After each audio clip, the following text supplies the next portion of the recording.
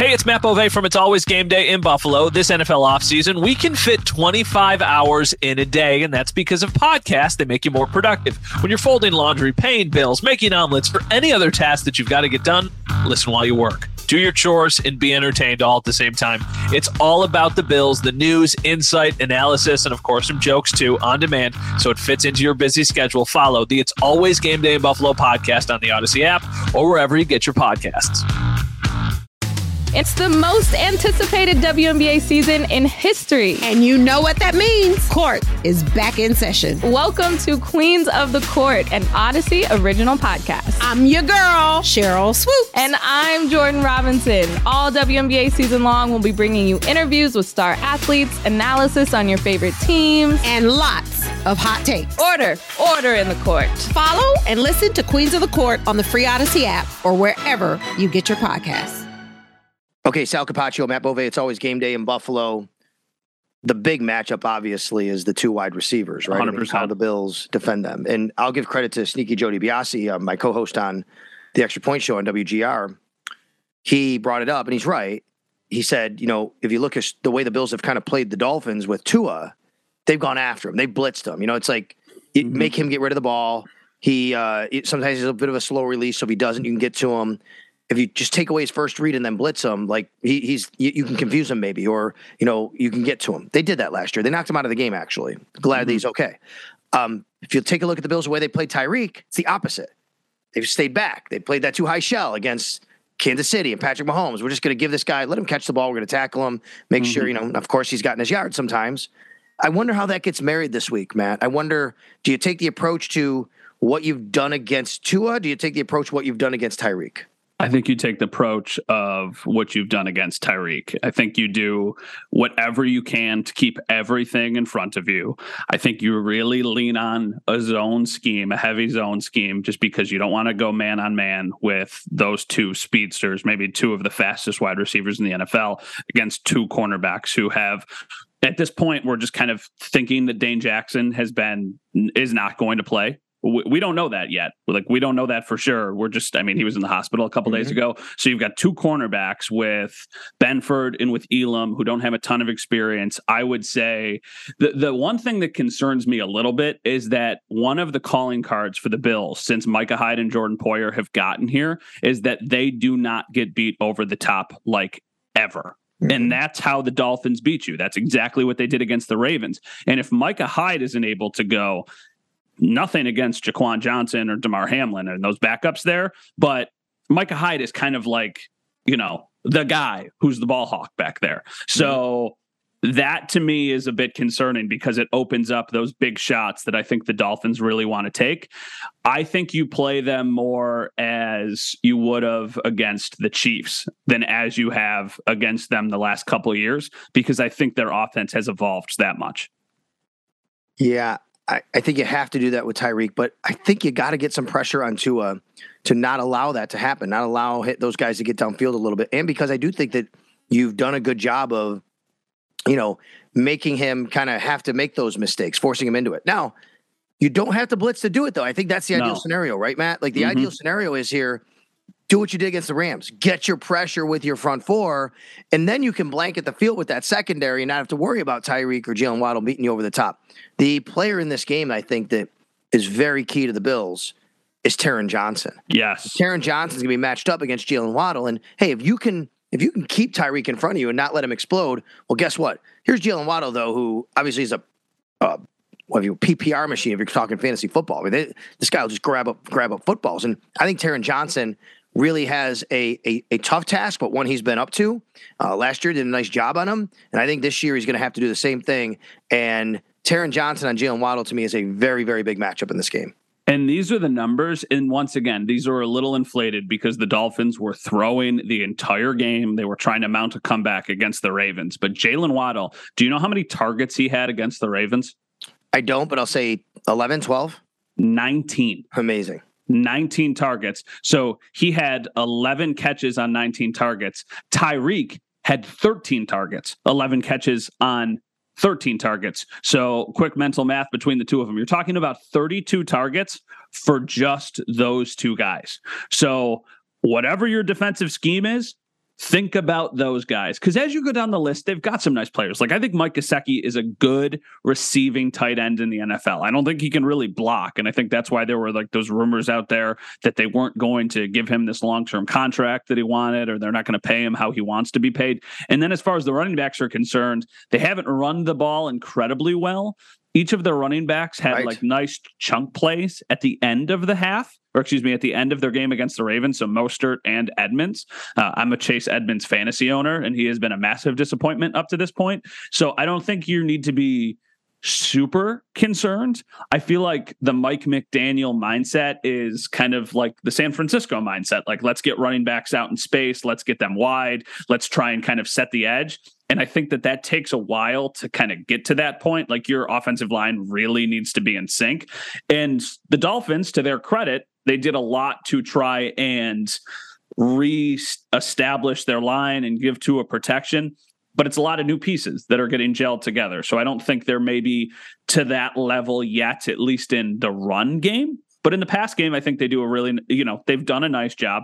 I think the Bills, if healthy, have the advantage in that situation with the defensive line.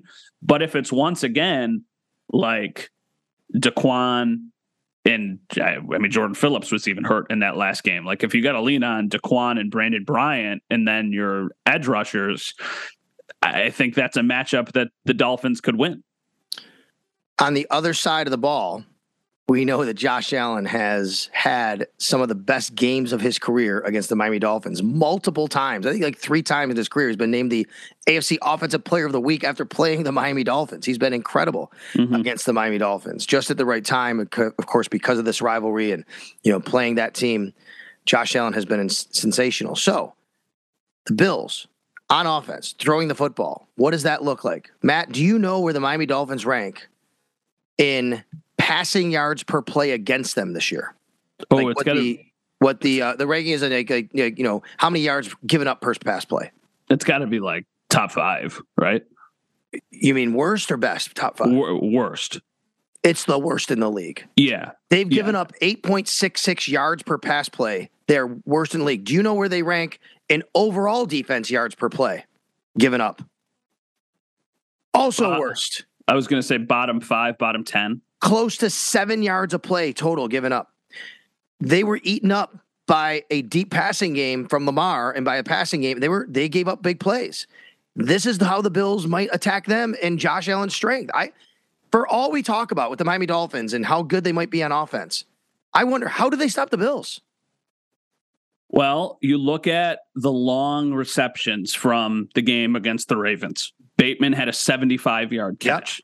Likely had a 34-yard catch. Duvernay had a 26-yard catch. Mark Andrews had a 25-yard catch. Like, they were stretching the field. Like that's kind of what they give up. That's where they're susceptible, which is interesting because they've got some really nice pieces in the secondary. So I don't exactly know what the Bills are going to do. Byron Jones is he's out, right? He's on IR. He's out. Yep. Pup. Yep. He's on PUP. I'm sorry. They do. You're right. They've good safeties. I think their corners are struggling a little bit right now, though. Well, Xavier Howard is really good. So Xavier Howard, and he seems like the kind of guy who will shadow Stephon Diggs, not like play one side of the field. I don't want to be, we'll have to get a fact check with our friends in Miami on that. But in years past, I remember Howard just kind of following Diggs. And Holland is great. He's their young, I think he's in his second year. He's their safety. He looks like he's going to be a really good player. So I think the key for the Bills in this game, and they didn't need it against the Titans, but I think the Dolphins have a better defense than the Titans, is if Gabe Davis can play. Because Gabe Davis is such a deep threat that I don't think gets enough respect around the league. But when you have Gabe Davis on the field with Stephon Diggs, you really have 2 really strong options. Like, they were able to stretch the field to Jake Kumaro, but that was a busted coverage. Like, he was one-on-one. It was in man. The corner got his back turned around a little bit. Kumaro was able to get separation and make that play. So I think if Gabe Davis plays, that's going to go a long way. And I honestly was surprised he didn't play against the Titans, because it just didn't feel like the severity of the injury was that significant. But I guess we have to figure out, and we will this week, was he held out of the game because the Bills thought that they could win without him? Who are you talking about, Gabe Davis? Yes. Or was he held out of the game because the injury actually wouldn't prohibit him to play? And we don't know. And we probably will never know from like what Sean McDermott tells us. So that's just one of those things we're going to wait and see when they practice. But they're not practicing this week until Thursday. We will have an injury report on Wednesday. So by the time people hear this, they'll have the injury report, but it'll be like an estimation or something like that because they'll have a walkthrough. I would say this. I think if Gabe Davis could have played on Monday night, he would have played. I don't think the Bills would hold him out because they feel that they could win. But I also would say that they have erred on the side of caution usually, right? They usually slow play these things, right? And say, hey, it's not about we think we can win. It's, hey, we like who we have behind him, so let's not rush him back. We're not going to try and do something that's going to put him in harm's way. So yeah, I think this is a game that I don't know, man. What's the over under on this game? It's like in the 50s, right? 51 maybe? Yeah, and it keeps going up. I think that's what people are looking at. Maybe there's more points scored here because I just don't know how the Dolphins stop the Bills offense, but at the same time, the Dolphins are so explosive, you think they're going to get their points in some way. They're going to get their plays down the field in some way. And of course, injuries are going to be a big part of it. Anything else on this matchup before we wrap up? I want to ask you about a couple of things around the league. Well, I think the key to the game for the Bills in this one, we've talked so much about their young cornerbacks against Tyreek Hill and against Jaylen Waddle. Like those guys are really, really good. But I want to see on the other side of the ball how the Bills get like guys like Isaiah McKenzie and Dawson Knox involved, because I do think that the Dolphins have one of those defenses where they can try and limit a couple like individual players.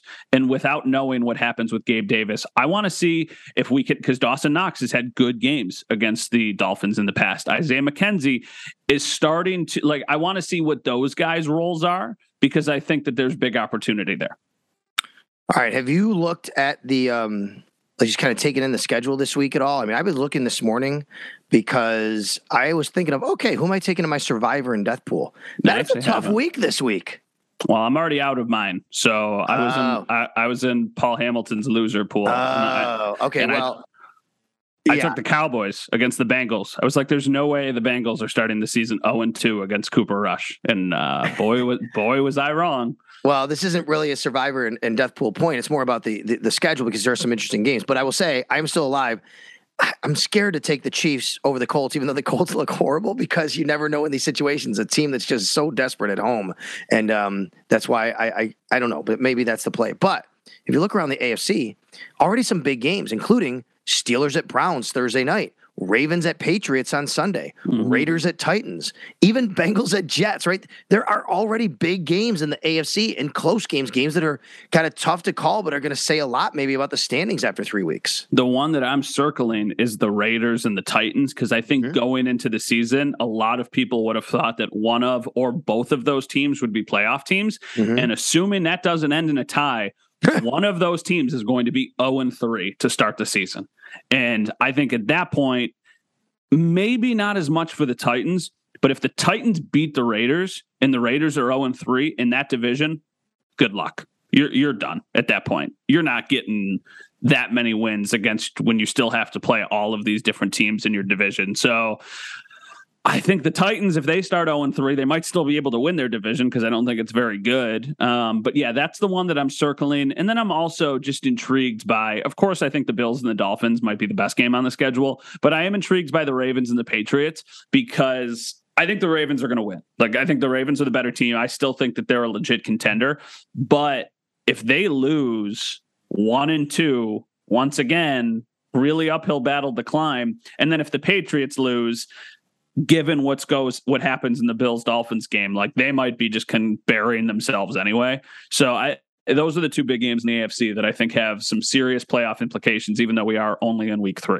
How about the fact the Bills play the Ravens next week, right? I mean, it depends on what happens in that game and how maybe we're perceiving the Ravens or what that game looks like for the Bills and the Ravens. In the meantime, it's the Bills and the Dolphins. I fly down on the team charter. When are you going down to Miami? So I'm not thrilled about this, but at the same time, I had to kind of pick the lesser of two evils. I chose, when I booked the travel months ago, to fly down in the afternoon on Saturday. So I'm going to get to spend no time really in Miami, but I wanted a direct flight.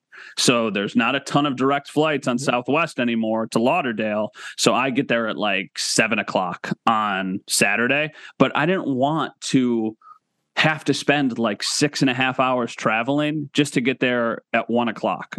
It's still nice in Buffalo right now. So like if this would have been in November or December, I would have been getting there at 8 a.m. on Saturday morning. But given the weather here, I'm just like, yeah, I'll get there when I get there. Look, it's the same thing. I mean, when I travel with the team, and the team's itinerary is always basically we arrive in the city that the Bills are playing the evening before the game, like dinner time, 4:00 at the hotel, basically. So I'm in the same boat. I don't get to spend much time. The difference is I also get out of there very quickly after the game. And I always tell people it's wild, Matt. Like, so because we travel with the team and you're with the players and all that, after the game, you get right on the bus, you go to the airport. I will be in my house. The game will end at 4 Eastern time, right? 4:15. Yeah, I will probably be in my house before halftime of Sunday Night Football in Buffalo. I might not be back to my hotel yet by halftime of Sunday Night Football. Still doing the stuff. That's amazing to think about, right? Yeah, and it's even worse when you consider that I've got a 5 a.m. flight the next morning, not direct because there weren't any available, where you got to stop in Baltimore for 2 hours. Love the Baltimore airport. Great airport to have to connect in. But then I won't get back to Buffalo until like noon. And then once again, you're just getting ready for a crazy... I am not complaining. We are so fortunate to do the job that we do. Yep. But my sleep schedule is already so messed up because of the NFL schedule. Like, I slept on, I guess it would be Monday night, but it was really Tuesday morning. I got back home close to 2 a.m. And then I was too wired because I had so much coffee to stay awake to do the podcast and to finish doing the work that I probably didn't fall asleep till 4. And then when my wife woke up at 7 a.m., I was up. I got like 2.5 hours of sleep, and then I couldn't fall back asleep. I was in the same boat after you and I recorded Monday night. I got home at 2:40. I mean, at home at 1:30, got to bed at 2:40, had radio all the next day. And, you know what? And then went to the Bison's game on Tuesday night because my son Max, his travel baseball team, had a big awards thing, and they were on the field. And that's sweet. Cool. So we did all that.